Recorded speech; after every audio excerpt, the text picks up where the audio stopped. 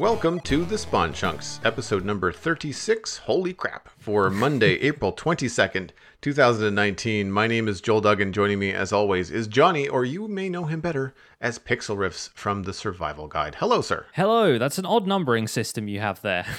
I didn't realize that you had to append the holy crap suffix to the episode 36, but here we are. So it's a new trend. Like you do the punny outro, and from here on out we'll just have to add like a holy crap on a cracker to all the big numbers that we see. That I just didn't realize we're already up to episode 36. I mean, I know that we just hit 32 and we joked about a half stack and all that kind of stuff earlier, but all of a sudden it is the end of April. Time is flying by. I'm probably more aware of it because I've got a birthday coming up, and it's one of those weird things with podcasting that I've found over the years where like you get into a groove and then all of a sudden you're in triple digits and you're like, whoa, what? Yeah. And so we're nowhere near triple digits yet on Spawn Chunks, but it does, upon reflection, when you're looking back at older versions of Minecraft or older servers and stuff like that, realize that like, wow, yeah, 36 episodes of something is not nothing. Like that's no longer like, well, there's only 6 episodes. I wonder if they'll stick around, you know? It's a little bit more substantial than that, right? Yeah, and it's weird to think that we'll soon be coming up on having done this for an entire year, like once August rolls around, or maybe was it July? I think it was July. But like, around then, in a few months' time, basically, like we've done 3 seasons worth in terms of calendar seasons, that is, of this podcast, and coming up on the year, and having just seen Hermitcraft celebrating its 7th anniversary, it's kind of right. That I have that anniversary kind of brain going on right now, and it's not even been a full year since we had the last Minecraft update, and already we're getting another one, which is quite exciting. Yeah, no, I am looking forward to it. I feel like I've been pretty negative about 114 on the show, but it's playing devil's advocate does that. I think that's and to create, and that's the thing, like to create an interesting conversation. If you and I were just like, yeah, that's awesome, that would be the end of that. It would be a very short podcast. Yeah. But I also find too that, and this is something that I've noticed on the Citadel Cafe, because we talk about Game of Thrones on my other podcast, and I love that show, but I am picking it apart currently. And I'm picking on things and I'm creating entire conversations around things that are really not that big of a deal because the show is very good. And this is the thing, like Minecraft is not the most successful video game out there for no good reason. Like there are a lot of good things about this game and everybody knows and loves them, but they're used to them.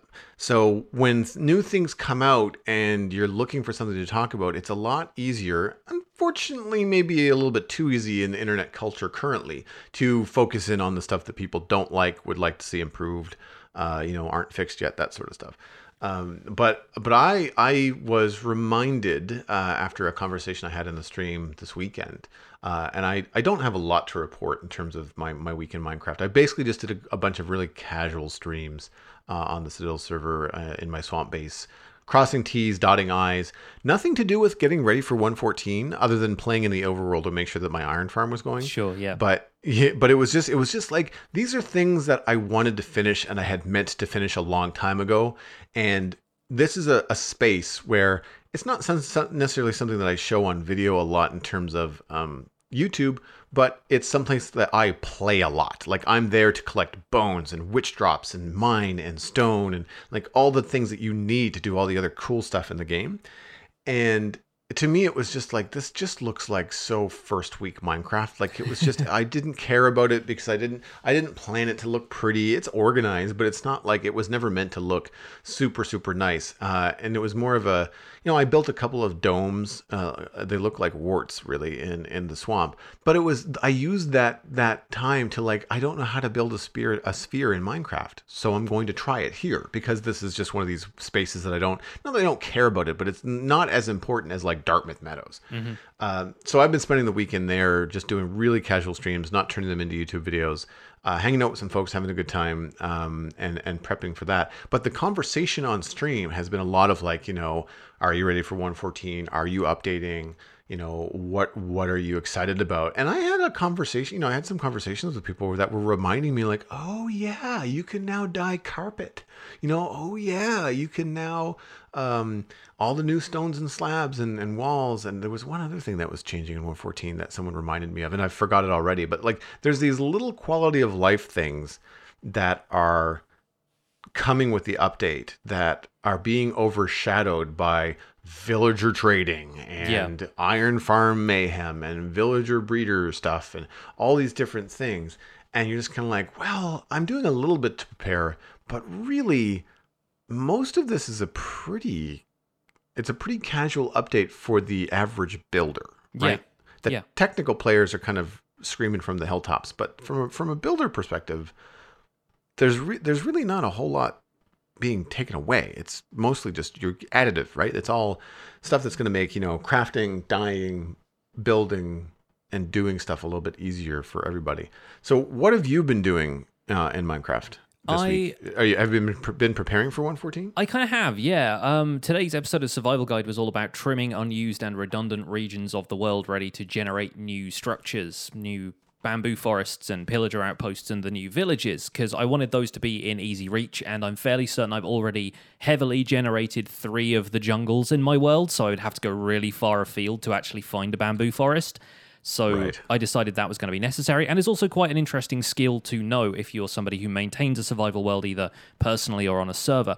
Of course, no sooner had I released this episode than people filled my Twitter mentions with a dozen better ways to do it, because the way I was doing it was basically working out which regions of the world corresponded to the region files in the save folder, and then just deleting them wholesale, which is a 32 by 32 chunk area. So we're talking like 512 blocks square. It's a big area to be deleting just casually, but because MC Edit hasn't updated to 1.13, I thought that was going to be the best way to do that. So people were very, very helpful and a little bit condescending at times, but I'll forgive them that because they have some very good ideas. Tiskin from our Spawn Chunks Discord community had linked this back in, I don't know, the dim and distant past, sometime in September, I think. There's a tool called MCA Selector, which is on GitHub. It's a Java executable. You can just download it like a jar file as though you're installing Optifine or something like that. And you use it to open the regions folder or either of the dimension folders in your Minecraft save folder that represent the end or the nether. And you can edit chunks from a top-down perspective very, very easily. It can go as large as regions. It can go as small as like individual chunks, sections of chunks. I haven't quite finished playing with it to see if you can edit like block for block. And it doesn't have all the features of MC Edit in terms of like the copying and cloning and changing biomes and that kind of stuff. But it does allow you to delete redundant sections of the world. So naturally, I learned this immediately after posting today's video and thought, well, shoot, I can't really like take this video down and then completely re-record it and put it up the same day. I don't want to like immediately issue a retraction or whatever and say like, hey guys, there's a much easier way of doing this. But I figure what I'm going to do is create a tutorial about that that's going to be like a follow-up, but it's going to come up over the weekend. And that way, if anybody wants a slightly more precise way of editing their world, they can maybe wait for that. Wait a couple of days into the update to make sure that nothing crazy has gone wrong and that there aren't bug reports coming up left and right, and then edit their world down a little bit from 1.13. I also presume, seeing as this tool is current, it might be updated to 1.14 pretty quickly, and then if you want to trim bits of your world when 1.14 is out, you can probably do that. Right, when you're, as opposed, like trim the world when you're running 1.14 as opposed to before, yeah, exactly. So just so I can wrap my head around this, it looks like, because I opened up the link, it looks like a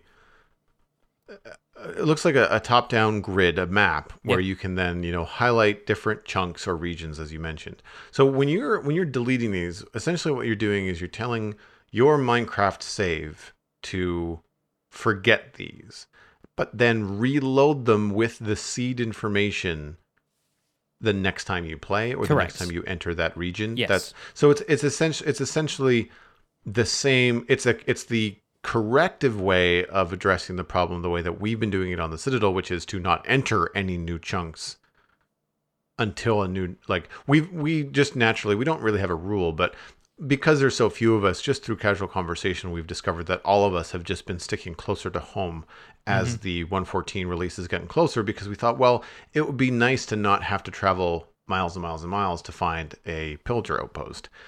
Really, all we have to do is go into undiscovered chunks until we find one.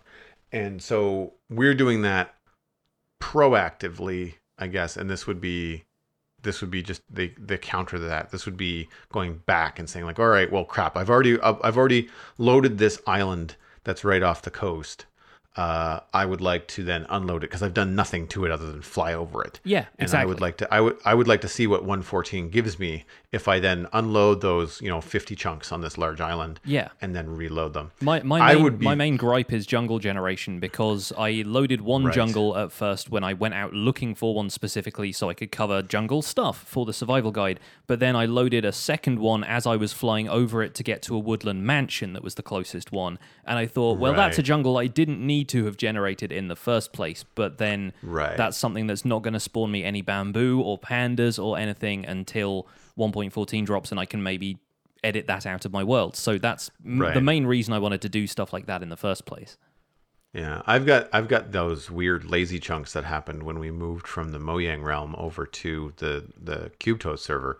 And so something as precise as this would be a nice tool to just be able to say, like, I could be in game, I could get the exact coordinates. I mean, obviously you would want to do a backup before you did this, and then, have that kind of capability of swapping those files.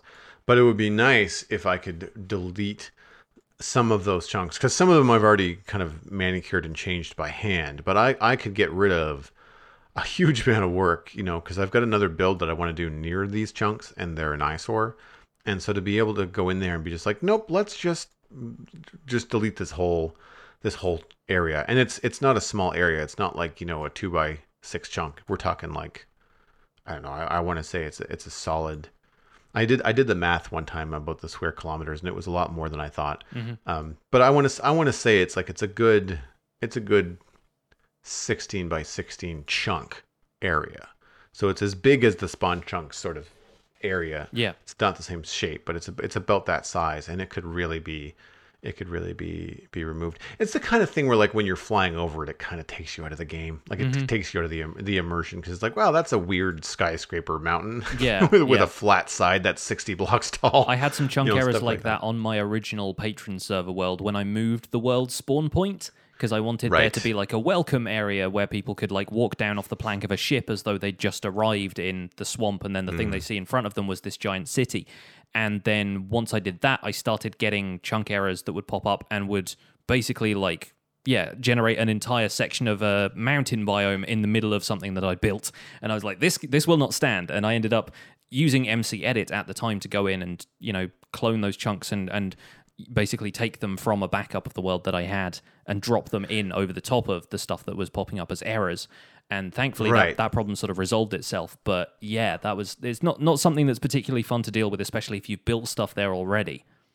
So would MCA selector be easier to use than MC edit? It might be, but only for the purposes of it being a more like it's a very selective tool. It doesn't have a bunch of the other functions MC edit does. So there's less stuff to learn. It is basically just, do you want to delete these chunks? Yes. Right. Apparently, there are also some filters that you can apply, which actually automatically delete chunks for you based on whether or not those chunks have been loaded for a particular amount of time. So if you imagine that you only really spend about a minute flying over a region of your world, then that's only been loaded for that long. Whereas if you've been spending time building, say, a farm somewhere completely obscure away from your main set of builds, you don't necessarily get to see it from the surface, but there's something underground that's really important that you don't want to delete. It will know that you've been there for more than, say, an hour, and you can program it so that anything you've been in for less than an hour, it can delete all of those chunks for you. So there's some quite powerful like filters that you can apply to it, but it really only does one thing, which is help you clean up redundant sections of your world. Right. And you would still get the same chunk back. It would just that it would be with additive content. It uses the same terrain generation algorithm still, yeah. Right. Because I'm thinking about the giant like 1,000 block wide coral reef that we have quite close, relatively speaking, to our main development. And even though we've not been there much and there's nothing built there really, it would be very easy to just kind of include that in the chunks that we wanted to reset. But my concern would be that we wouldn't get a coral reef back, that we would get something else. I think those biomes do have an element of randomness to them in the sense that I think tree generation isn't necessarily determined exactly by the world seed. I could be wrong about this, but right. I think on some occasions I have seen when a region has been reset or a chunk has been deleted, the trees generated a different way the next time than they would like the first time. So the trees don't like line up particularly well, and there is like a border to them. But then again, I don't know if that would happen with a coral reef, because isn't a coral reef like a specific biome, or does it just count as warm ocean? I forget. It just counts as warm ocean as far as I know, and then coral has a chance to spawn in warm ocean.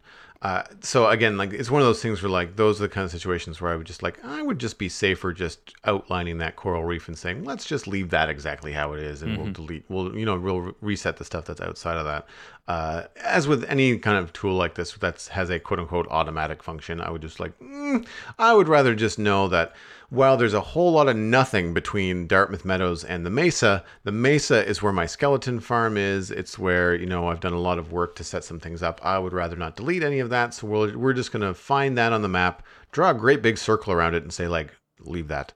That's fine. We don't need to reset those, even though they're far enough away. I would even be okay with leaving all the chunks in between that, because originally I would have had to walk there, because I don't think we had Elytra at that point. I would have had to walk to get there to set up another portal in the beginning. So all the chunks in between have been loaded once. Yeah. And probably in 1.12, not 1.13. Yeah. So all the things in a straight line, which is maybe, a couple dozen chunks on either side of you, but it's just I would be fine. It's whatever. That I wouldn't be so worried about that. I would just be looking at the major regions, the stuff that's farther away. The good thing about our server, of course, is that we're not super active. So it's not that things have been loaded and built for miles and miles and miles. It's really, everybody's pretty close together. Yeah. Where we could almost just draw, not a circle, but we could probably draw a box or an oval around pretty much everything that everybody's done that's of any importance in the main meadows. And then there'd be a couple of offshoots like the desert, and I'm trying to think about where else, north with the Mesa and the ice spikes.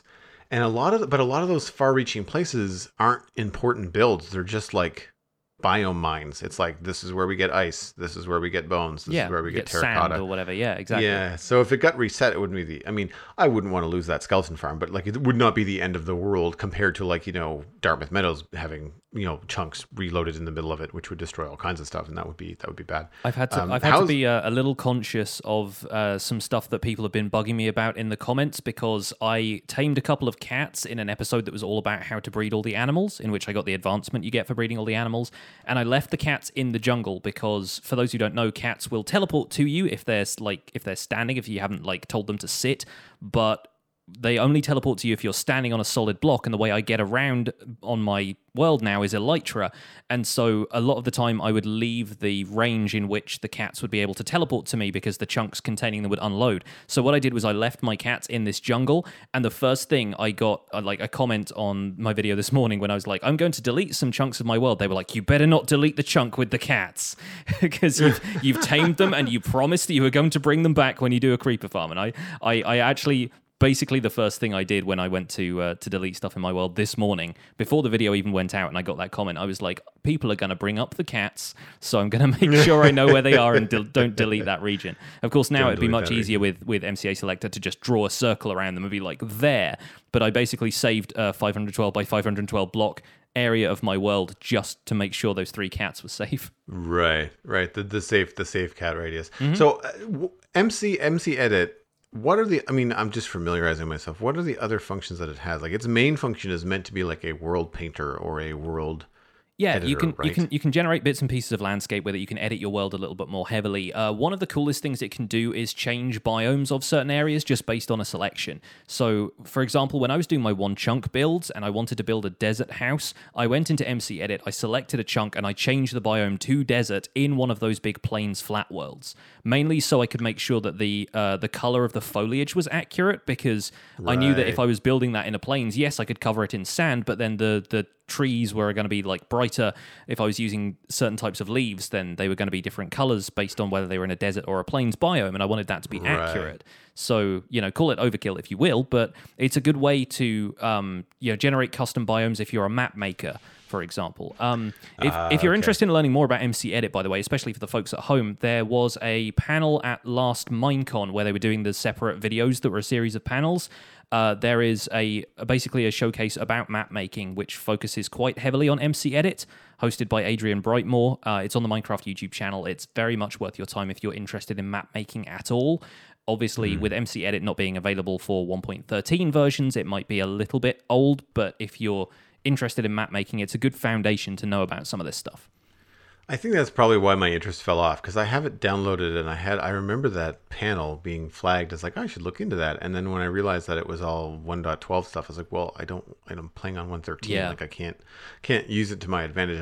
I don't have any plans to start a single player world. And is this the software that I've seen people where they will say, okay, well, I've created this area and I've created all this stone and dirt and stuff like that, and now I'm going to create beaches, and I'm just going to tell this program to only paint sand at like Y level 65 or below, and then they can just kind of like go over with a great big broad brush, and because of the topographical restriction that they've set in, then they're not going to have sand on the side of a mountain. The sand is only going to appear when the blocks of the topography are like below Y level 65. I think you can do that with a couple of other programs. I feel like if you're editing it from within game, that's probably World Painter or Voxel Sniper. World Painter is probably the one I'm thinking of. Yeah. But MC Edit can do stuff like that, but it's doing it all from a top-down view, grid view, much like MCA Selector has. It's more of a kind of third-party program than a plugin that you can use in-game. It's a very different kind of setup. This was top-down. Okay. I'm not sure exactly. Sure. Yeah, it seemed like it was meant to be like a starting point. You weren't necessarily sculpting mountains, but you were basically being able to say like, yeah, I want this to be a certain way. It could also just been a viewpoint that was advantageous in World Painter. Like maybe World Painter just says, oh, by the way, lock camera straight down, and then it might look very similar. But either way, like I know I didn't look into these too much because they weren't available for 1.13. But speaking of updates and all the things coming, we actually have some news coming up this week, and it starts tomorrow. Yes, excited for this. The actual release date of 1.14, as far as we know, and there haven't been any changes yet. But Tuesday, April 23rd, tomorrow, at the time of this recording, is going to be the full release of Minecraft 1.14. We had pre-releases 4 and 5 last week, on Wednesday and Thursday, respectively, but those were very minor, like bug fixes and stuff like that. Like, I don't know if you took too long to go through the changelog, but none of it seemed to really stick out for me. It's like, oh, thank goodness they fixed that. It was all very, very small stuff at that point. All very small stuff, all small stuff that I've not experienced. So it was one of those things where it's like, well, I stopped playing in the pre-releases a long time ago. Every once in a while, I might pop in for a screenshot for the Spawn Chunks title card art, but because if there was a block or like the Wandering Trader or something that we needed a screenshot of to talk about on the show, then I would get it. But really, I'm not playing. I'm not even messing around with anything. They haven't really been advertising any new texture updates. If they have, I haven't really seen anything that really has grabbed me as being standout. But one thing I have noticed and I've been paying attention to is the pre-release videos from people like Ilmango, Zumavoid, Cubfan. They tend to do these like summary videos, and I'm noticing that there's still quite a lot of stuff that's not finished. And so I'm surprised. Like did you feel, just because we've been covering this week to week for the last little while, do you feel like the last kind of like snapshots through pre-release 5 to release date have been very quick? It kind of seems like they have, but I think that's just the way they function right now. Is we've set a date in our heads. We want to get this stuff out, And I think in terms of features, it's complete. The question at this point is complete for who? Because, or for whom, if you're the grammatical type, because I think a lot of the issues people are having with the completeness of stuff comes down to bug fixes which are relatively minor and behaviors which they're still not entirely sure how they want to go with them in terms of like Iron Golem spawning and stuff like that, potentially. But as far as features go for the broader player base, looking at the big picture, I think everybody else would consider this a big, like, they would consider this a complete update. And if they said, oh, we're delaying the update so we can figure out how Iron Golem farms are going to work for people, I have a feeling that maybe like 50 to 60% of the player base would just go, we don't care, we want the update now, like we're ready to experience content.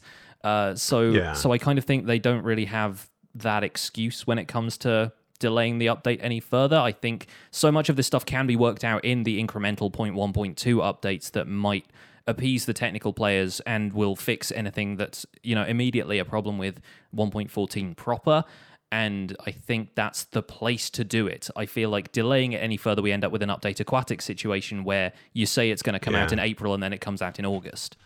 Yeah, no, and I can understand the it's perfect is the enemy of done. Like I know, I understand that. I'm just wondering because some of the things that specifically Comfed brought up in one of his videos was like villagers being able to be hit by their own fireworks in celebration after the victory of a raid. Villagers will celebrate and send off fireworks, and they always check to make sure that there's not a block above them, unless it's glass. At which point. And thinking about some people that are a little bit more advanced in that they're not just defending a raid, but they've actually created a villager enclosure or they've built something cool. And if the villagers are just like, well, we're going to shoot fireworks despite the fact that the glass is just an inch above our heads. He did it in a video where the villagers shot up a couple of fireworks and like they died almost instantly. Yeah. It's like that would suck. Like that would not be a good player experience. The fact that that's still possible, in pre-release 4, I think at the time is when Cub made the video, and that hasn't been one of the things that they've listed as a bug fix in pre-release 5. It's just like, why are you really sure that this is ready to go? Now, I say all that, and then there are also a number of things that I think we are going to see in the release of 1.14 that they have not told us about. There's going to be some surprises. There's going to be some features. There's going to be some things that are just something that they've got working the way that they want. They did not need to test it. They wanted to have some sort of surprise. It's like knowing what's inside your Christmas presents before you open them, right? Like, you kind of want to have the player base have some sort of excitement in some sort of discovery. It'd be cool, when a new release comes out. Yeah. Well, I feel like that happened in 1.13, right? Like I feel like there were some things that weren't listed that were just either different or were just a surprise. I can't think of any off the top of my head, which is weird.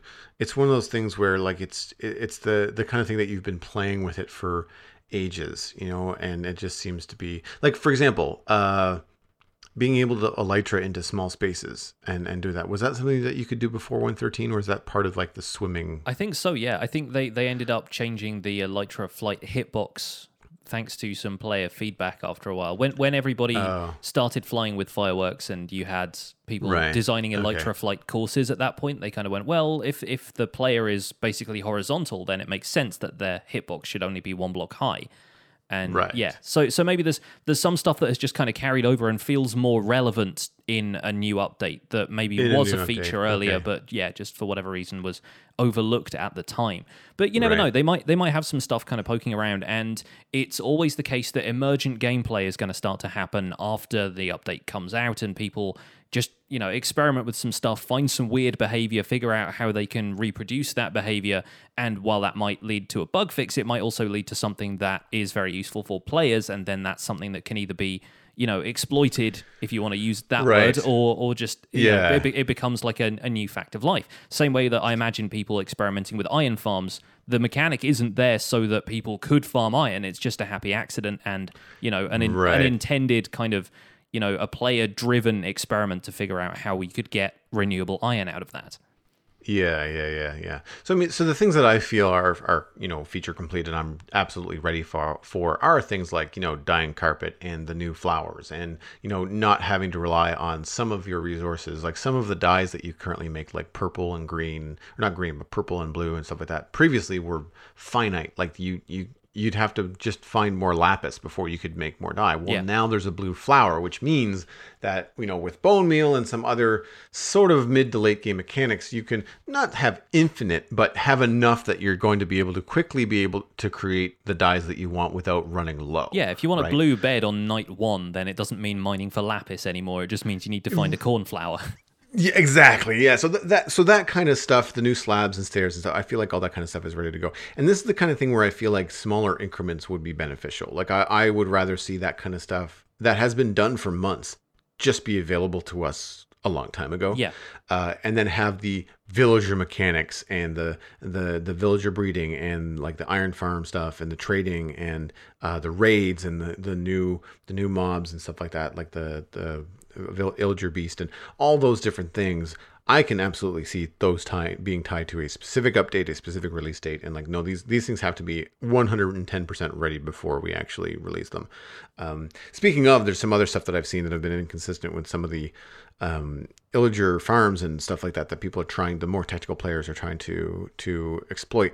And again, not the focus of the release, like not how, like you said, more than 50% of the player base are going to be playing the game, but it's one of those things where like this is out there and it took these players like a day to find it, not even, and so it's kind of surprising that Mojang hasn't caught that already, because you would think that the people that are developing the game would be at a level at some of these technical players, right? Like that they would be seeing the game kind of like inside the Matrix, right? Like all the code and they're looking at the code, yeah. Yeah, they're the Neos of Minecraft. We're just like, yeah, that's a great idea, but like, but that would affect the way that all this works and stuff like that. Sometimes in a good way, but also sometimes they might be able to spot things in a bad way. But I know the thing that I think really grabs me about the release, and this was something that I pointed out last week, is that I still feel like there's a bunch of stuff that's not ready or not finished in 1.13. Yeah. So it feels weird to move on to 1.14, and that to me is one of those things. But we can get into that a little bit later. The other news this week is that the Minecraft movie has a release date. It's going to be released on March 4th, 2022.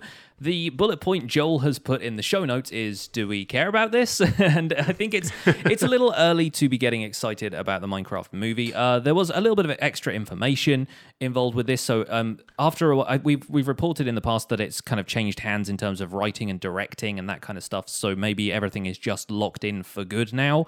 One would hope, if you're at all interested in the Minecraft movie, that they've come to some sort of decision about this. But a little bit more information. It's going to be something live action, and it's going to focus on like somebody in the real world, and then I think the Ender Dragon, it said, gets loose in their world, and they have to go on an epic quest to restore the damage or something like that. And I saw a few people on Twitter just kind of confused about why live action was the approach they were taking, since Minecraft is a video game and it lends itself quite well to an animated style. As per the Wandering Trader short that they posted on Wednesday on the Minecraft YouTube channel, they posted a Village and Pillage, a Wondrous Journey animated short, which I thought was really cute. It kind of, it reminded me of like a Pixar short before one of the big Pixar releases. Maybe not quite with the unique charm that each one of them has, because they're all very different, but I felt like it felt like it was telling a story without using words, because of course villagers don't really talk, they just and there was some great ways of featuring some of the new stuff that's coming to the update, like the Wandering Trader himself and his llama and everything. Like, it has a lot of character to it, and then he goes and finds a pillager outpost and kind of goes, do you want to trade? And then all the pillagers turn to him level crossbows, and he's like, okay, I'll go somewhere else, and so that was really cool. And so people are thinking, why not look into that kind of style and do something like that with a Minecraft movie? But then my counter arguments to that, for a start, Detective Pikachu looks quite good, so I feel like a live action CG blend could work depending on how they spin it. But But the other thing is there are so many community-made animations out there. I feel like maybe they want to do something that's different to that and something that couldn't immediately be compared to what Element Animations do. And, you know, there's YouTubers out there, like I think Captain Sparkles has own animated things, and the Minecraft Story Mode game, for example. They want to take a stylistic move away from that to make this something more unique. And also to make it not look like, oh, hey, this should be a video game. Why can't I just play this instead of, why can't this be Minecraft Story Mode Season 3? So I have my arguments in place as for why they're taking a live action approach to it. But yeah, I think it's going to be a while to wait at this stage. Yeah, I mean, as little as we know, on the surface, all I can suggest is that I think that live action is a mistake. I think I see your argument for the Detective Pikachu. The difference is that whether it's hand-drawn CG or a live action with CG special effect characters, Pikachu is organic. Yeah, exactly. It's a little animal thing with round corners and fur, and there are canonically humans in the Pokemon world as well. So it makes sense. Whereas like Minecraft being the blocky aesthetic, kind of merging with the real world, I can understand how that can seem a little bit strange. But well, this is the thing. Like, I mean, how are you going to fight? I mean, if you put the Ender Dragon as we see it in Minecraft, I mean, obviously they'll take some creative liberty, but even then, if you make anything boxy, this is just going to make everybody think of that Adam Sandler movie, Pixels. The Pixels, yeah, like that's what I was thinking. Yeah, like it just you can't really do this in 1 meter by 1 meter blocks, you know. And I know I'm being very, you know, nitpicky about this, but even if you get into like the crazy, you know, pixel stuff of building things, I don't see it translating very well. What I could see is having a live action component similar to Tron, where a bunch of kids, you know, it's a kids adventure movie, everybody's getting ready to go do whatever, and then they all get sucked inside the video game. Sure. And then so now they're all these weird blocky versions of themselves, kind of like Jumanji, that latest one with The Rock. I'm pretty sure the Lego movie does that as well. There's like a live action component to that's completely separate from the whole Lego Oh yeah, you're story. right. You're right. I think they did do that. But it's one of those things where it's like it still allows you to then be in this really weird world. You have this attachment to reality, and like this is Bobby, and Bobby has been sucked inside the video game, and this is, you know, what was it, Steve, and what's the other character's name? Alex.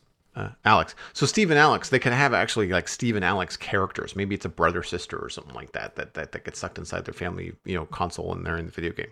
But then I like, that's the kind of thing where like, yeah, okay, I'd watch that. I'd watch these kids learning how to manipulate and work in this world and be like, oh wow, I can punch a tree, and just like, you know, it'd be a fun kind of in-joke where he literally punches a tree and the tree explodes, you know, like stuff like that could be very fun, but not something I feel like you can pull off in a way that isn't going to make everyone roll their eyes in live action. And something that actually requires a decent like body horror component when they realize they don't have fingers anymore, which is something that happens in Max Brooks's Minecraft The Island novel, which I've read the first chapter of on Amazon because of the preview thing. I still want to start the Spawn Chunks book club, and we can just read Minecraft The Island at some point, because I like Max Brooks's writing. I think he's quite good, and I don't think he was attached to write this one, but I feel like he had a hand in it somewhere, maybe sort of feeding ideas in to make it like a slightly more not like adult focused, but something that would appeal to adults as well as just kids. But anyway, I think there is still, you know, there's still a lot to prove with the Minecraft movie. I think it's still going to be something that they really need to stick the landing on for it to be worth anything. And we'll see how Detective Pikachu pans out as far as people's opinion of video game movies, because the across-the-board opinion of them generally is that there hasn't been a successful one yet.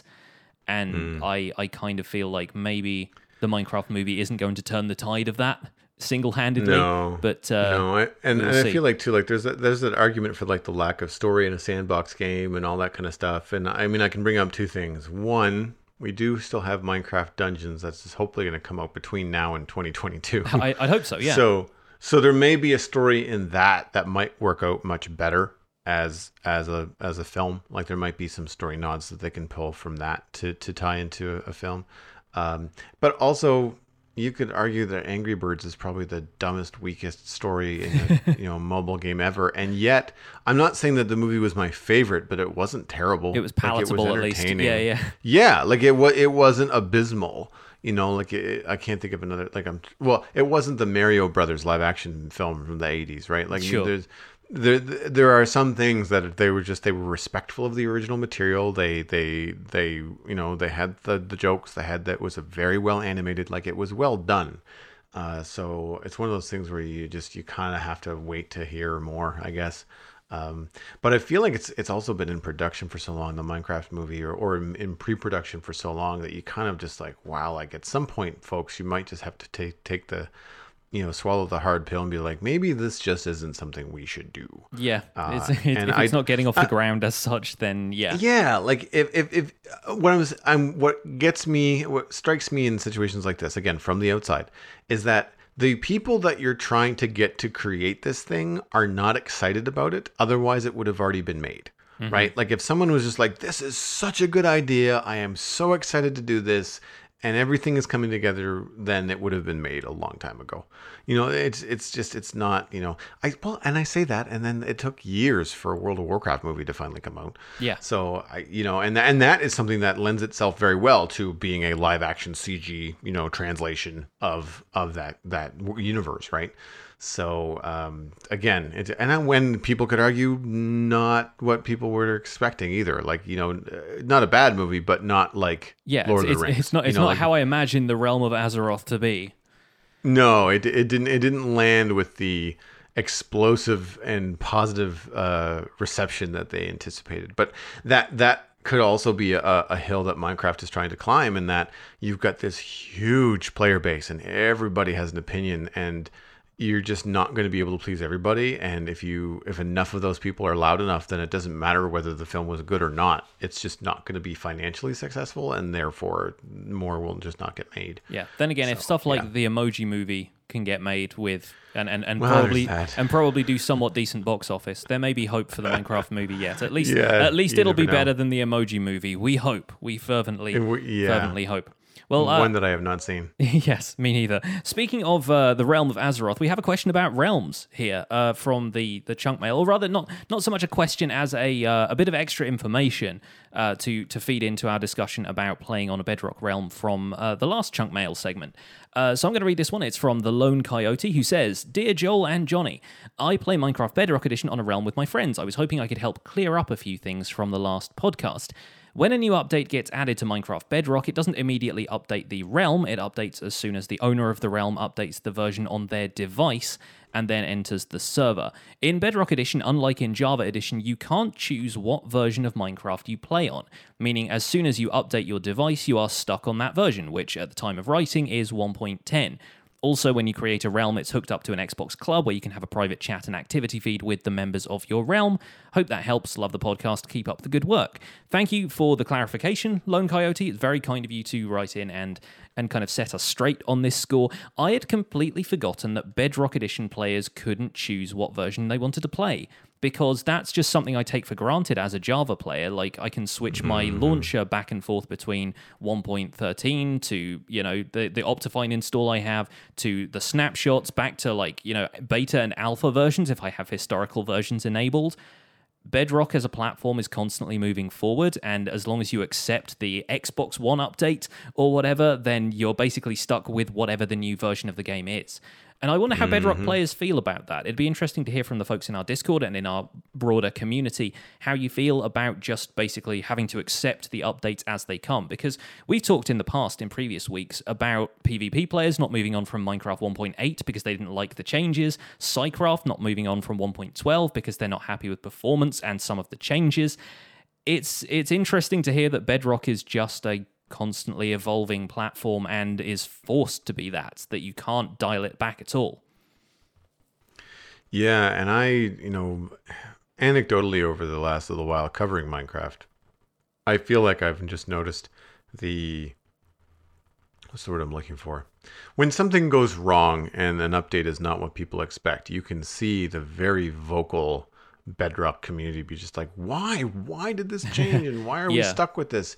And I've always been just like, wow, you guys are kind of whining really loud for a game that you paid for once and is just, constantly developing. This sheds a little bit more light on why people are just kind of like, I updated my world and now the things that you've changed are in here and I can't go back. You kind of have to accept what you've got. Yeah.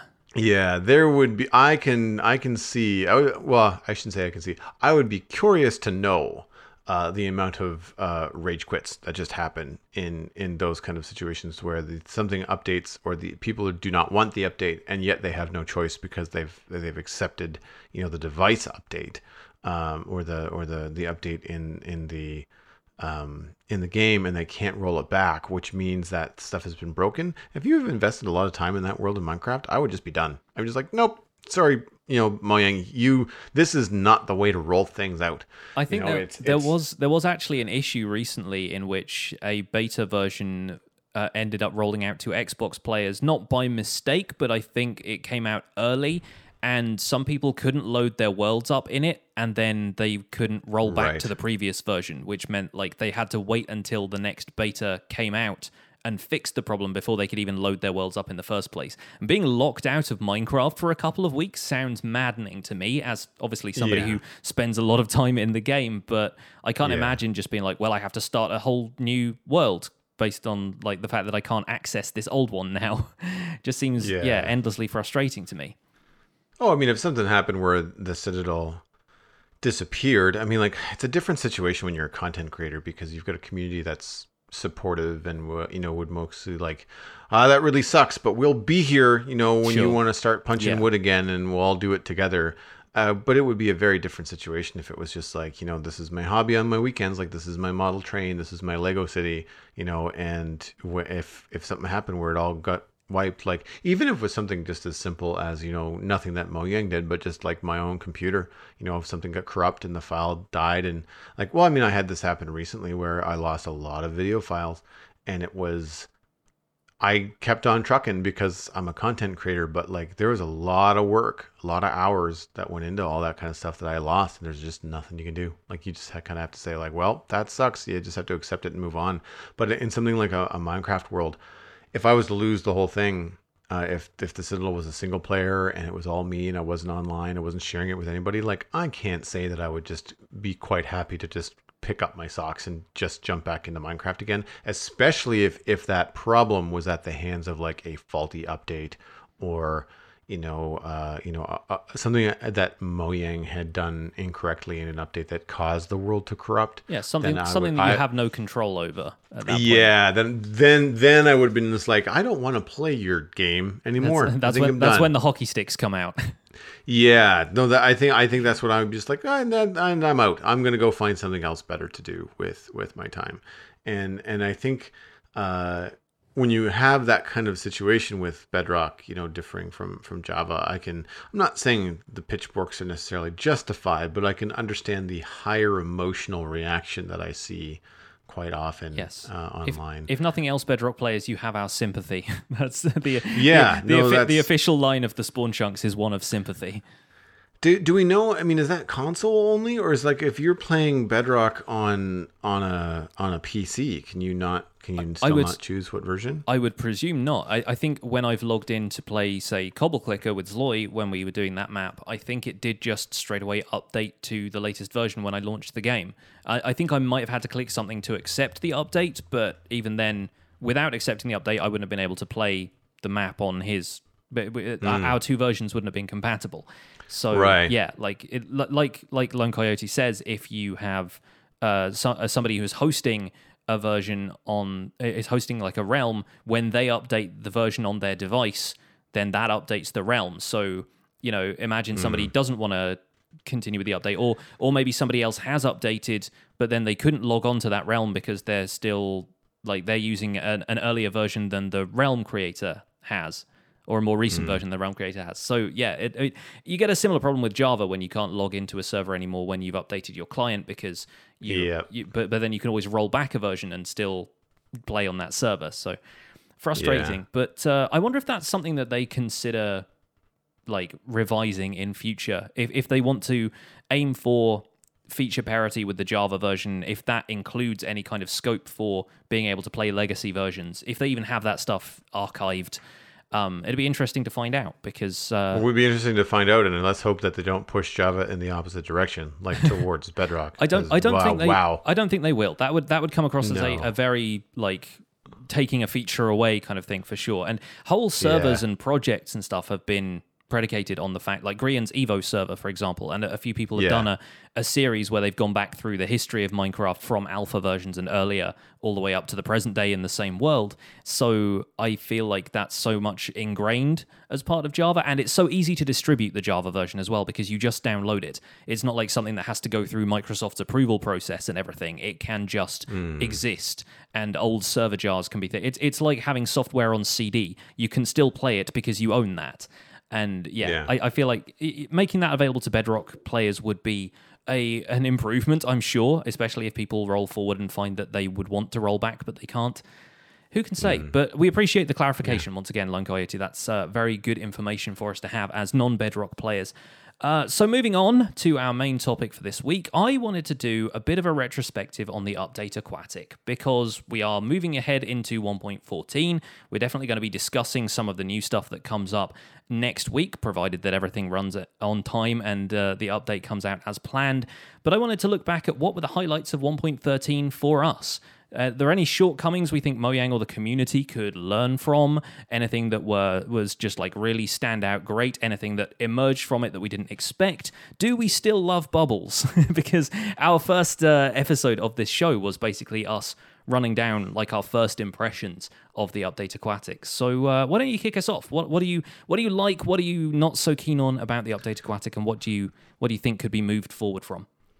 Well, these two bullet points are something that I've mentioned on the show before, so I'll just kind of highlight them here. And that is Elytra and water still don't play nicely, specifically when getting in and out of water. Sure. I find that Elytra either activate or don't activate when you want them to or don't want them to. And you end up, it's a momentary setback, but it's one of those things that the game is doing something that you cannot control. And it just feels odd. It feels amateurish, when you're trying to get out of the water and you just end up floating and then sinking right back down into the same block because you didn't end up on the block that you're trying to jump out on because you are now in flight mode and you're horizontal. You can't see that from the first person perspective. All you can feel is the slow, like Elytra lowering you. Yeah. And I've spending so much time in the swamp where most of it is one block high of water, trying to hop in and out and take off. And oh my gosh, it is a real struggle, especially on a server as well. If you're relying on, I get that. That luxury of being on a single player world and basically having the fastest connection to the world that I possibly could. Right. So I really don't feel that problem with Elytra anymore like I used to on multiplayer servers. So feeling the pain there for sure. Yeah. Several blocks are also still not able to be waterlogged. Fence gates, bushes, etc. I went into this a little bit last week. But I have firsthand experience with this too now because I did these water elevators that I described last week. I have 3 droppers that are right next to each other and 3 water streams that are directly next to each other going vertical. And they are separated so that the items don't cross by having a stack, like 20 or 30 trapdoors that are all placed in there, and then waterlogged so that the items will still travel up. Bubble columns don't push up all the way, but you don't need it because the item will just maintain its momentum and travel up pretty quickly anyway. But I had to then, in survival, place all of this stuff that I had only done in theory in Creative World. It was fine. When I placed the trapdoor, it removed the water block, but then when I shift-clicked, or if I just put the bucket on another block, like I didn't face the trapdoor, I just clicked the block next to it in the column, like the wall of the column, the bucket placed fine, the trapdoor got waterlogged. There's no reason that they couldn't do this with bushes, fence gates, cakes, there's a bunch of other different blocks that have not been able to be waterlogged. Shulker boxes still have a really silly animation of the water flowing down the side of them. They seem like very, very easy fixes to the point where I'm kind of surprised with all these little bugs that I've never experienced in the game that really, it's like, Fox's hitboxes were off by a pixel. That's your priority over stuff that still can't be waterlogged and stuff that looks terrible? Like, you and I are builders. How great would it be if you put bushes underwater and they actually looked like bushes underwater as opposed to blue funny cubes that have water around them when everything else doesn't. Like there's some things that I still think are missing. I can only assume that there's something going on there we don't know about, like something about the way the block is rendered, the transparency of it, the fact that also you have, like, we're working with fancy leaves, which is how come, like, it looks like a bush could be waterlogged in the first place, whereas people who have like fast leaves on, they wouldn't see the transparency in the texture, so for them there's no need for it to be waterlogged. Doesn't mean it shouldn't be able to, and doesn't mean it shouldn't have the flowing water animation around the outside, but there are some things that I think there must be an extra reason for that we just don't see, because it does, like you say, it does seem like something that would be so straightforward to do, given that they've done it with most of the other blocks in the repertoire at that point.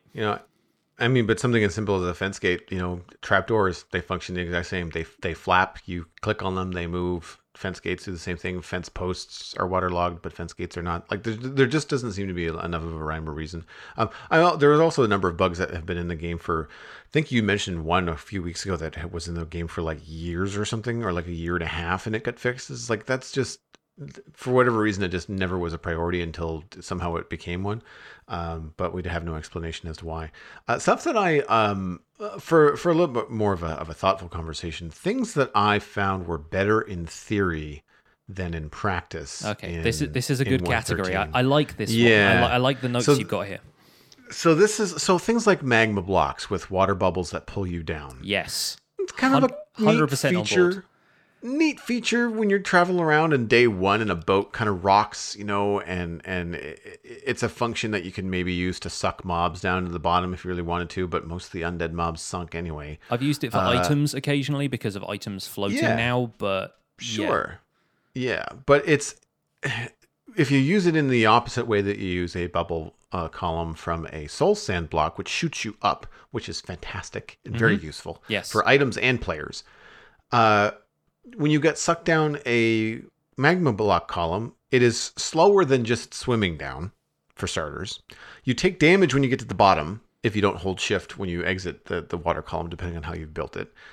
So all these people that have built these like fancy block swappers, you don't need it. Just build a drop. The fastest way to get down to the bottom of a large elevator is just a drop with a single water block at the bottom to break your fall. Like, nothing about a magma block at all is practical, to say the least. It looks cool, but that's it. Yeah, I 100% agree. I feel like magma blocks are treated by some players like they are basically like the counterpoint to the soul sand bubble column, and they're not. Like, functionally, they just don't provide the same kind of force.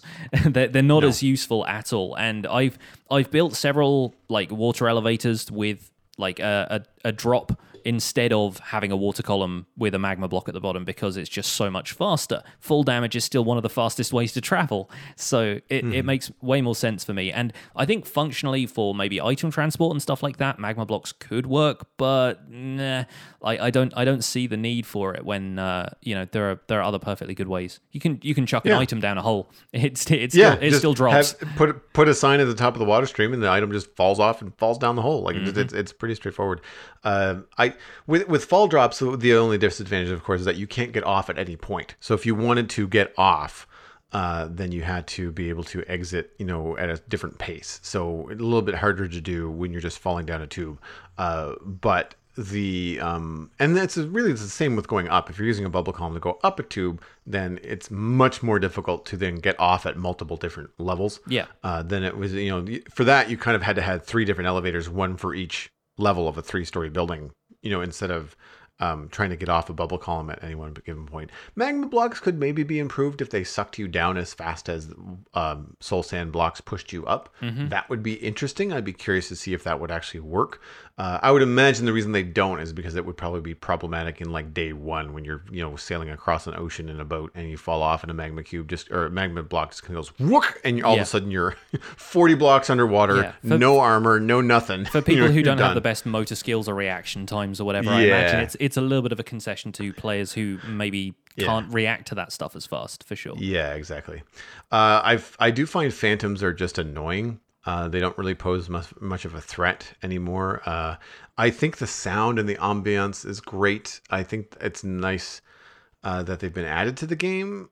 it's cool that they're the source of a very rare drop, but their terrible accuracy and incredibly slow speed is just kind of like, oh god, Phantoms. I wonder.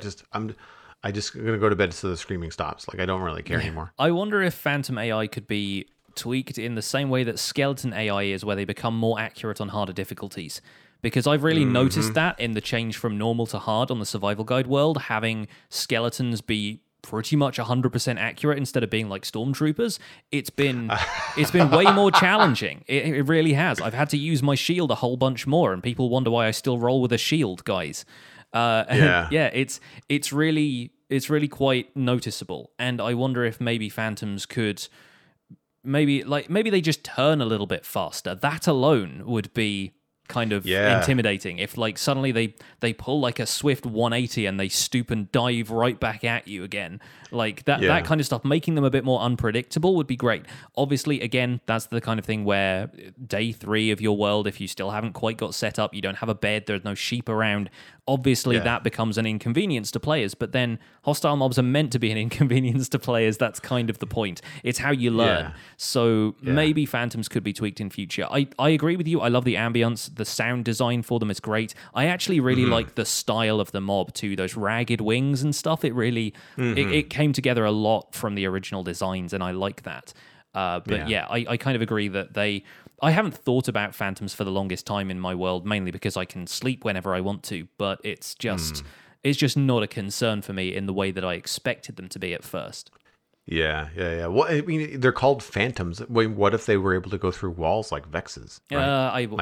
I'm not keen. Not keen, to be honest. Having them swoop down and prevent you from sleeping because they can phase through your roof, not so much.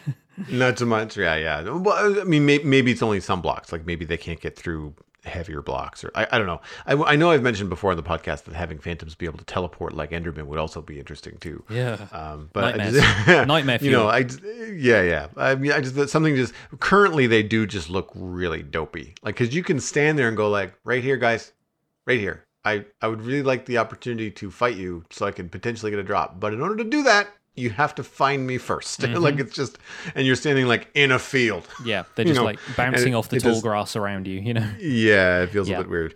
So to move on, tridents, specifically Riptide, and this could be a very unique case.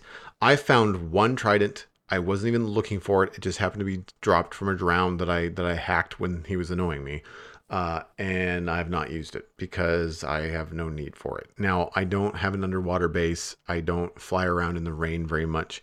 I've seen them used in videos, but it's just one more thing that I have to carry around that does not seem to be nearly as effective as my bow. Yeah. So I don't see the big draw to them outside of like if you wanted to clear a guardian temple. Now here, our Guardian Temple was already cleared before 113 dropped. So we didn't, if we were to clear another one, then yes, I would think I would probably grab a Trident because of the advantage of killing underwater mobs with it. But other than that, I don't really find them as a huge addition to the game. Yeah, I got a Trident with Riptide fairly recently. I got my second Trident in my world after losing the first one to the Charged Creeper incident, and I have used it a couple of times, but I feel like Riptide is best when it's raining, and now I sleep so much to avoid Phantoms, and because I want to skip the nights, that I never get rain because it's basically always resetting the weather cycle.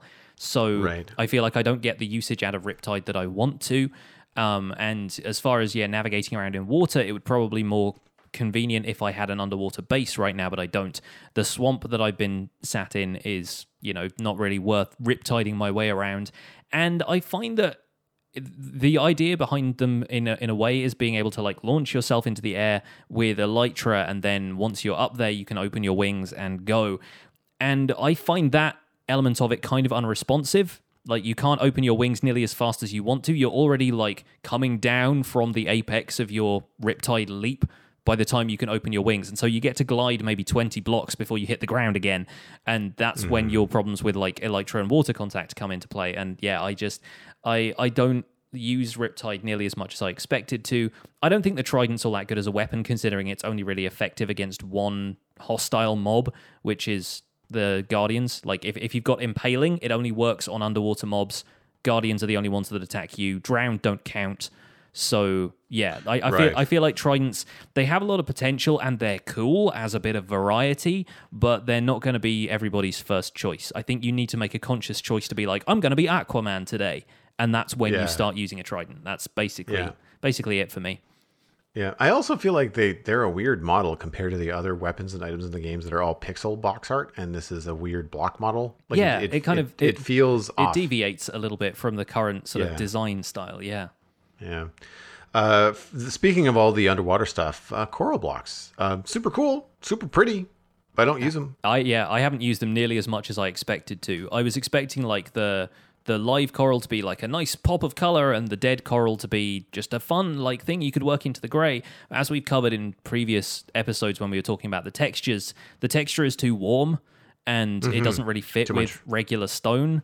The only way I've managed to get coral to work in my current world is have, I can't remember if it's brain coral, it's the pink one. I think you get dead stuff of that, and then you mix it around mycelium, and it looks like this kind of corruption effect that I'm using to spread across the land and kind of terraform it. Cool. Yeah. I haven't used it nearly as much as I expected to. I've seen it used better when it's not trying to be stone and when it's trying to be burnt wood and ash. I've seen volcanic biomes. I think I've seen Good Times with Scar use it in like burnt trees and stuff. Yeah. To get that kind of dead look to things. But it doesn't seem to really jive with anything else. And then the live coral blocks, like it's just such of a pain in the butt. Like it would be a little bit different if the water had to be close by as opposed to directly next to it. Yeah, keeping them alive is really difficult. Yeah, I've been trying to do some experimentation because of the sci-fi realm that I want to start building in. And I thought, well, okay, if this is a sci-fi realm, then I mean, things can float, right? Things can hover and be cool and weird. So I've got some builds where I've got like, bright colored coral blocks floating on a single column of water that has like floating glass panes and stuff around it. And they look cool, but I could arguably do the exact same thing with a piece of concrete, just as bright, right? But I mean, now coral has got a different texture. It has a different look to it, and has more variety in the color. So like a yellow coral is not just yellow. It's got like little bits of orange and white and things like that. So depending on what you want to go for, you have some opportunities to do that. But same idea. You can't, if a coral block is water, not waterlogged, but if it's next to water and alive and you put a coral fan on it, the coral fan still dies. Because it's not that coral fan is through not, the same sort of thing. Yeah. Correctly through water. Yeah. So it's, and I've been working on some fun ideas to try and come up with a way to do a coral farm, not a farm that's functional, but like an aesthetic farm that you walk by, and essentially you have to waterlog a bunch of slabs and put coral stuff on them. And it's a weird thing to try and do, to try and sort it out. And it seems to be an awful lot of work for very little reward. So I'm kind of disappointed. I think coral could benefit from a system kind of like they have with scaffolding blocks, where you can kind of connect them for a certain distance away from the root of the scaffolding block. Imagine doing that with coral, but like only the bottom block has to be waterlogged or like next to water. And then you can have a coral plant climbing out of like a lake or something like that. And the rest of it is sustained just by drinking water from the bottom of it. And I would much prefer that. It's one of the things I wanted to do with my Torii Gate like nether portal on the Decidedly Vanilla server, is grow red coral up the side of it to kind of match the red concrete I was using to build it. But then I couldn't because it involved bringing the coral out of the water, and there wasn't really a way to make it look natural and still have it waterlog like that. So I would love it if coral could be grown up from a base block and have the rest of it stay the same color, but then you remove that base block from the water, or you dry up the water around it, and then everything dies, almost like a chorus plant breaking. Mm-hmm. Yeah, no, I agree. My last item on this list is blue ice. It doesn't affect mobs. It's too much of a pain in the butt to craft and use, and for items and players. And really, you already travel pretty ridiculously fast on packed ice, and items the same. So I've been using ice to move mobs faster because packed ice and blue ice don't affect them. So really, blue ice is just really expensive and not that useful. Yeah. Do you like the look of it out in iceberg biomes? Do you think it really adds to the iceberg biomes? I don't know if I've seen it. I think we only have one iceberg biome, and I flew by it once to say, oh, hey, cool, we have one of those, and that's it. Because the ice biome that I go to collect stuff from is an ice spikes biome. Sure. So Yeah. it doesn't have the blue ice, right? Like they just have the packed ice. Yeah, and they the regular they ice were and they were stuff. an older addition to the biomes. So yeah. So I haven't bothered, and really that ice spikes biome has enough lakes that freeze that I just end up collecting both. I collect some packed ice, but mostly I just collect ice, and then I use ice more than I do packed ice. So I'll make ice or packed ice out of ice, and then just never bother to collect blue ice. I've got a stack of it somewhere, but I've just not had the use for it. Now, if someone has a very specific like long nether tunnel that's a boat road or something like that, then sure. Like I get that you can travel at like ludicrous speed, but I haven't had the need for it because chances are I would rather just jump in a large enough tunnel that I can fly down with my elytra than have to get in and out of a boat to do that. That's my problem is I've built these two long tunnels and I still fly through the shorter of the two that gets me to the Guardian farm. Like I still just fly through it because it's more convenient than making sure I brought a boat with me. The longer of the two has the blue ice in it and I can notice the difference. It is genuinely very fast and I'm happy about that, especially if you're going a long distance in the nether. Yes, that's going to be perfect, but it's not really something you can automate very easily, like you can, say, a minecart. So you can have a boat dispensed from a dispenser, but I think it has to be on water. So it's a little bit tricky remembering to bring a boat with you for those things. And there are so many fringe cases where blue ice sort of makes sense, but I agree it's nice to have maybe as like an afterthought, but it isn't really like as much of a feature as you expected it to be. Mm-hmm. And last is just turtles. I've got nothing to say. They've added nothing to the game. I for me. like seeing turtles. I think they are more of an ambient thing than everyone expected them to be. Everyone expected turtle shell helmets to be more desirable than they actually are. And yes, you've got the Turtle Master potion coming out of that as well, but that's not desirable either because it gives you slowness 6. Then there's a few things that are nice about turtles, but I spent an episode on them in Survival Guide and I haven't really been back to them at all. And so they're a nice ambient thing in much the same way dolphins are. I think dolphins are sort of the same, where they are an improvement to ocean life. The oceans feel a little more atmospheric. Having them around, you have that dolphin's grace effect, which is kind of cool. And if you can make a dolphin highway through the kind of catching dolphins, like I've seen folks on servers do, ZloyXP did it on the Decidedly Vanilla server between my base and his. That's cool, and it allows you to swim real fast, which is great. But it's so tricky to do in the first place.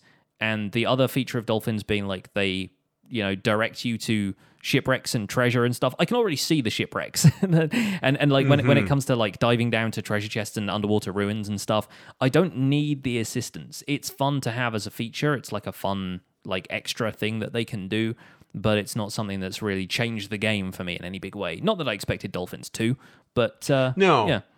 No, I feel the same way about dolphins. Like, it's fun when you hear them chatter and jump out of the water when you're on the beach, but that's it. Like, I've got no other real use for them. So, good but what about you? Like, what are the things that you've been noting about 1.13? So, like I said, improvements to ocean life is great. Not just the animals, but the kelp and the seagrass and everything. Like, all of that stuff is a great addition for me. I mean, kelp is useful for creating water sources if you don't have ice and that kind of stuff. It's been great for, combining with the bubble column stuff to make soul sand bubble elevators. But seagrass actually adds a lot of ambience just to the average pond if you're building them like in your plains village or whatever, and you want to have like a nice lake. Just having something that you can put at the bottom of that, as we've mentioned, bushes don't really waterlog particularly well. Bushes, I mean leaves, by the way. You can add seagrass to it, and you can seagrass anyway. You just bone meal it, and it looks really nice. It also it populates it with seagrass almost too much, and you always find yourself having to trim it back because there's so much of it at that stage. But that kind of thing, and having it all be nicely animated, because regular plains grass doesn't sway in the wind, but then you have kelp and seagrass moving underwater, really lends atmosphere to the oceans that they just were completely devoid of before. Agreed. Also, underwater visibility is much better. Player movement is way better with swimming. I'm a big fan of the fact that we actually now have a swimming mechanic instead of just bobbing with Depth Strider. It's made swimming without Depth Strider more bearable.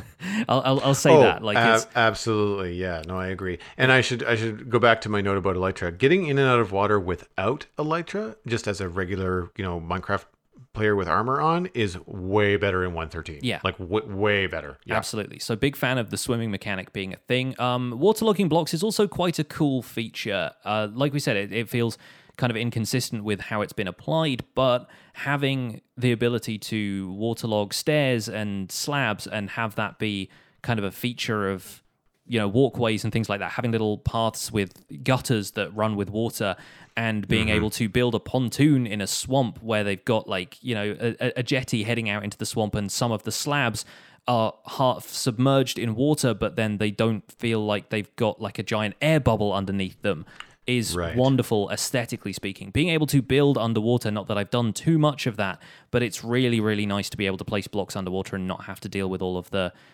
horrible kind of glitchy looking water texture on the sides. So yeah, I think waterlogging, while it's got its problems, is still a vast improvement over what we had previously. Like you, I'm not super fan of the Drowned and the Phantoms. Drowned just feel like another zombie. Yes, they've got sort of unique items, but that's the only real draw to them. I find that with Drowned, I either can't find them when I want to, if I want to get myself a trident or a nautilus shell or something like that, and then when I'm not looking for them, they turn up in droves. And I gather that Drowned are kind of a plague on bedrock platforms as well. So they just spawn everywhere in rivers, and they're a pain to deal with. They also spawn more frequently with tridents, as well as dropping tridents more frequently. So it's either one way or the other. There's a wasteland, you don't find any Drowned whatsoever, or you're just absolutely plagued with the things. So not the biggest fan of them, but it means we get something a little bit more unique. It's a unique way to acquire the trident, which I'm okay with. The trident itself, I'm kind of on the fence about still. I don't use them that regularly, but I think it's nice that we have a weapon that feels like unique that way and can't be crafted, and you have to kind of find it. It's not always... It's difficult to find, and it's a bit of a challenge, and I like that element of it because it's a way to challenge the player to acquire a treasure type item without just having them look for this structure that's got these loot chests in it and hope you get lucky. So I think that's an approach they could maybe take with future mobs, as long as they're not just another reskin of a zombie.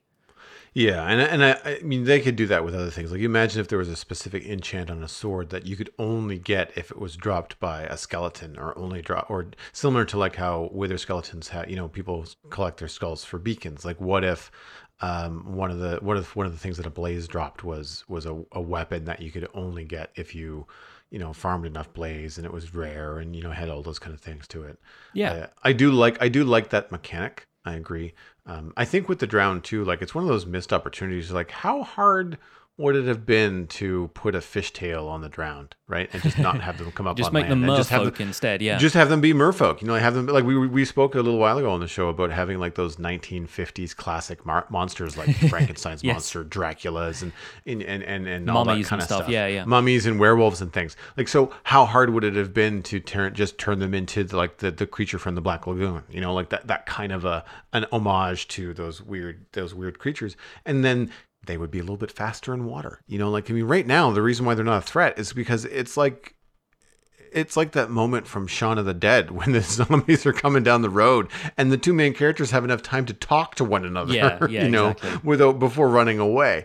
So that kind of thing, I think it's a little bit unimagined. So I agree. Yeah, I think conduits are really cool. I mean, again, I don't use them all that often, but when I do, I'm very glad that they exist. Infinite water breathing is a very useful accompaniment to an update where we're encouraged to build underwater, and so that's been very useful. I've been doing a bit of building in my swamp sort of area of the town, and having a conduit just tucked away in a cave nearby, I've just been able to not worry about having water breathing potions or anything like that for a little while. So while they don't really do much compared to their counterpart of beacons, I think conduits are a good addition and a good interpretation of Minecraft being kind of low tech but having that mystical vibe to it.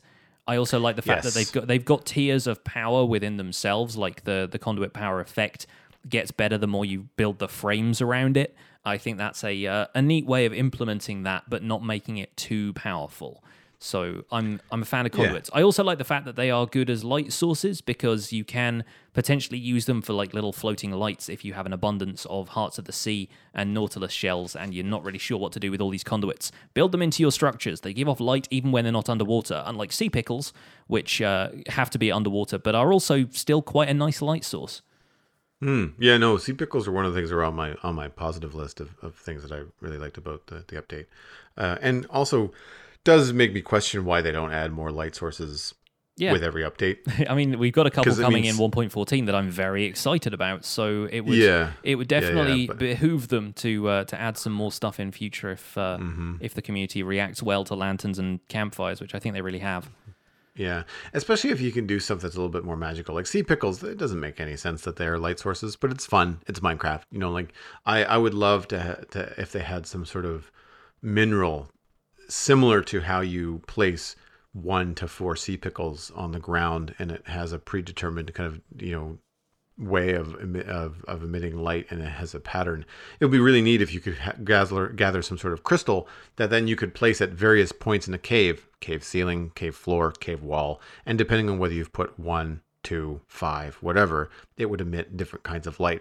And then you would be also in control of like, oh, this cool spiky crystal coming out of the wall, you know, and how it looks. And I think that would be kind of a fun way to add some different light sources without just giving people another 1 by 1 meter block that emits light. Yeah. Having it be something a little bit different, because then you could do cool stuff like, you know, putting 1 on a table on the inside of a build, and, you know, have that little kind of Minecraft RP of like, well, if these crystals exist in the world, then it would make sense that instead of lighting candles, people would just have little chunks of them lying around for light sources on coffee tables and things like that. Anyway, so just kind of a thought that just kind of popped in my head right now. There you go. Get on it, Mojang. And yeah, you know what? I have never built a conduit. We have one that I know of on the server, and it's because they're just so hard to get the Nautilus shells for that I've just never had the reason to get one. Probably because I don't have an underwater base. Like I said, all of our big, heavy underwater work was already done before 1.13 dropped. I know that MacCast made one, and I think he made it by AFK fishing. I think that's how he got the Nautilus shells. He didn't.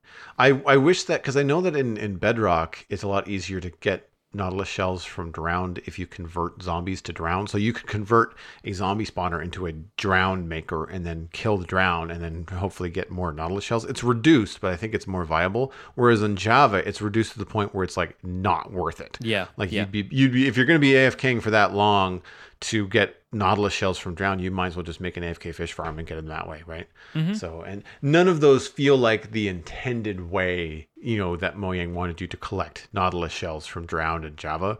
And part of it, again, is probably because I'm not in the water. I'm not spending a lot of time in the water, so I'm not encountering as many drowned as one would think. So statistically, I'm just not seeing any Nautilus shells. But I've been near one. It's handy, but I've just been relying on water breathing potions. Yeah. I think the last thing I want to bring up as a positive is bubble columns and item floating mechanics in general. I credit a couple of things with really getting me into understanding technical Minecraft, and that's bubble columns and observers. I think with the two of them, I can at least do what I want to do in terms of technical stuff, which is not, you know, vast redstone gadgetry and so forth, but it's item transport and it's practical stuff like that. I love having observers in the game. Generating a 1-tick pulse, which is what they do typically, is very useful to me in terms of activating stuff. And the way of doing that with a redstone circuit before was far more complex, and it's managed to compact stuff like that into a single block that makes it very easy to do. Likewise, bubble columns have encouraged me to play around with item transport because upward movement doesn't involve redstone-heavy dropper pipes that have to be activated with redstone torches ticking on and off around them, or glitchy item elevators where you have to make a solid column of material and make sure that the item just kind of glitches up to the top of it.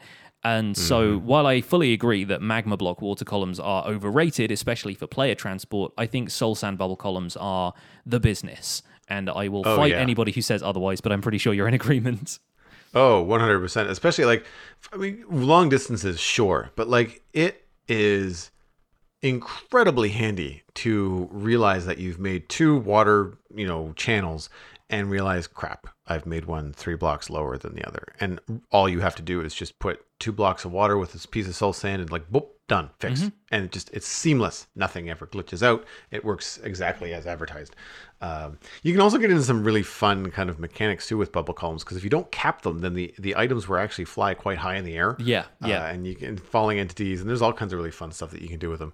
But yeah, no, I agree. I think item transportation and water mechanics as far as items go are probably my favorite thing about 113. I would agree. I think. Yeah, I love being in my swamp base that I've been working on and being able to see items flowing around and going through the different things. And I feel like I've sort of made I don't want to say mistake, but like all of the water filter systems that I have are all high, and they're too high for me to actually see the items, which is kind of silly because it's kind of one of my favorite things to do.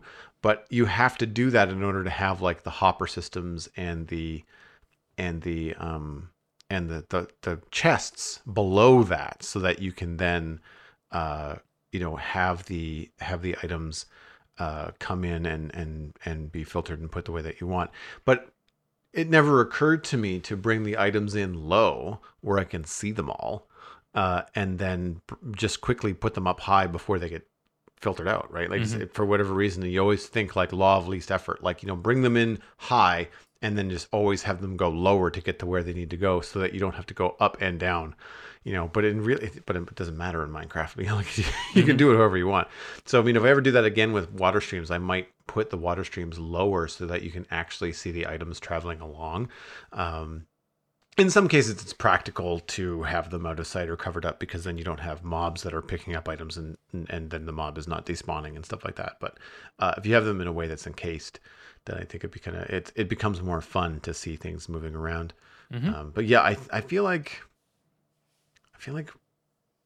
the floating mechanics, like the way that items float, the speed at which you can transfer items now with water, is way more fun and faster, and I think easier for people to accomplish in game, rather than needing an iron farm and having dozens and dozens of hoppers always. Yeah, I'm a big fan of that, and the fact that it's just made that stuff accessible to me as somebody who's not been super into redstone mechanics before this is one of my favorite things, and it's something that's really solidified this update for me as one of my favorites, just because of how much I've gotten into mechanics like that since starting 1.13. So yeah, even though there are some things that we feel like are incomplete, or things that we feel like were a missed opportunity, I think it's still been a rather good update. Yeah, no, I agree. I reckon that's probably going to be it for our discussion today, though. Thank you so much for listening to this episode of The Spawn Chunks. You can find more information about the show and links to some of the stuff we've talked about today at thespawnchunks.com. The music for the show is composed by me, and The Spawn Chunks is proud to be a listener-supported podcast. If you get some value out of the show, why not consider putting some value back in? You can visit patreon.com/thespawnchunks to join the community, where pledging at any level will get you an invite to our patrons-only Discord chat and get us closer to our next goal at $300 per show, where we will do a chunk mail dispenser, answering questions from patrons in our post-show, The Render Distance. We are currently at 91 patrons, which is another increase from last week. Thank you all for your support, and special thanks to our content engineers, Pajitos, Pankwa, and Yitz for your support on this episode. Man, we are getting really close to triple digits on those patrons. That's amazing. Exciting time. Before we hit triple digits on the episodes.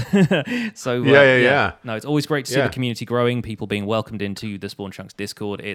It's fantastic, and we're having trouble keeping up with it sometimes, which is a great problem to have, as we've said before. But yeah. Yeah, I mean, us personally, and I've actually had someone comment to me. We had a former patron say that they're still a patron, but they don't participate in the Discord because they find it too fast. You don't have to, with the Discord, you don't have to read everything. You can just kind of, what's nice about it is that you can come in and come out. And if you have a question, it's like, what are people talking about? Why is this particular Snapchat or this, not Snapchat, but this snapshot in the Snapchat channel being so, being talked about so heavily? Someone nice will just bring you up to speed. Like it's not, it's not the kind of environment where you should feel obligated to be in there all the time and keeping up. But it's something that I feel everyone is welcome. So if you find a busy Discord, because as the podcast gets more successful, the Discord is going to get busier. If you find it, intimidating, please don't, like, or try to see past that and know that it can be a very casual experience. You can make, like Minecraft, you can make the Discord the experience that you want to make it. If you want to be in there all the time, awesome. If you don't want to be in there all the time, that's fine too. Hey, I'm one of the people that runs the podcast, and I'm not in there all the time. Like I don't worry about it. Like, if something really important is happening, someone will let me know. Like you will hear about it because it'll either still be talked about, or someone will just kind of like send you an @ reply and let you know what's up. But yeah, it's been a lot of fun seeing the community grow, especially recently. Speaking of growing the community, you can share the podcast with your friends. It's probably the easiest way to support the show. You can find us on Twitter and Instagram at The Spawn Chunks, but personal recommendations are by far the best way to share the podcast. Poke a friend in the arm and say, hey, these guys are cool. You should join the community. You should listen to the show and help them out. Contact the show at thespawnchunks@gmail.com. You can find us on iTunes, Android, Stitcher, and Spotify, and also YouTube by just searching for the show name. The RSS feed is linked on thespawnchunks.com, and the patron-only RSS feed is on the patron-only page. And that is where you can listen to the render distance, the extended version of the podcast. My name is Jonny. Online, I go by Pixel Riffs, and you can find most of what I do at youtube.com/pixelriffs, where I attempt to make sense of this crazy and wonderful game in a series called the Minecraft Survival Guide. I'm also the voice for the unofficial Hermitcraft recap, which you can find through a quick YouTube search, and I stream 3 days a week on Twitch, where I do behind-the-scenes work for the Survival Guide series. Aside from that, I'm at Pixel Riffs on both Twitter and Instagram. Joel, where can people find you online? Everything that I am doing online is at joelduggan.com. That includes my illustration and design portfolio. I am also a podcaster on another show called The Citadel Cafe. We are currently talking about Game of Thrones. That's what we're talking about every week now until the end of the season. So if you're into that show and you'd like to hear more about it, then head on over to The Citadel Cafe and check that out. Everything on social media is just my name. That's YouTube, Twitch, Twitter, and Instagram. I'm going to point everybody towards Twitch. That seems to be where I'm hanging my hat a lot lately, and where people can come over and hang out. I don't have a schedule, but I do tend to stream more often on weekends, like Friday, Saturday, Sunday, usually starting around 3 p.m. my time Atlantic, so that's around 2 p.m. Eastern if you're in that time zone. So just keep an eye out. Also, just follow me on Twitch and you'll get a notification when I go live. Thanks for visiting the Spawn Chunks. The world outside is infinite, and now it has 100% more crossbows.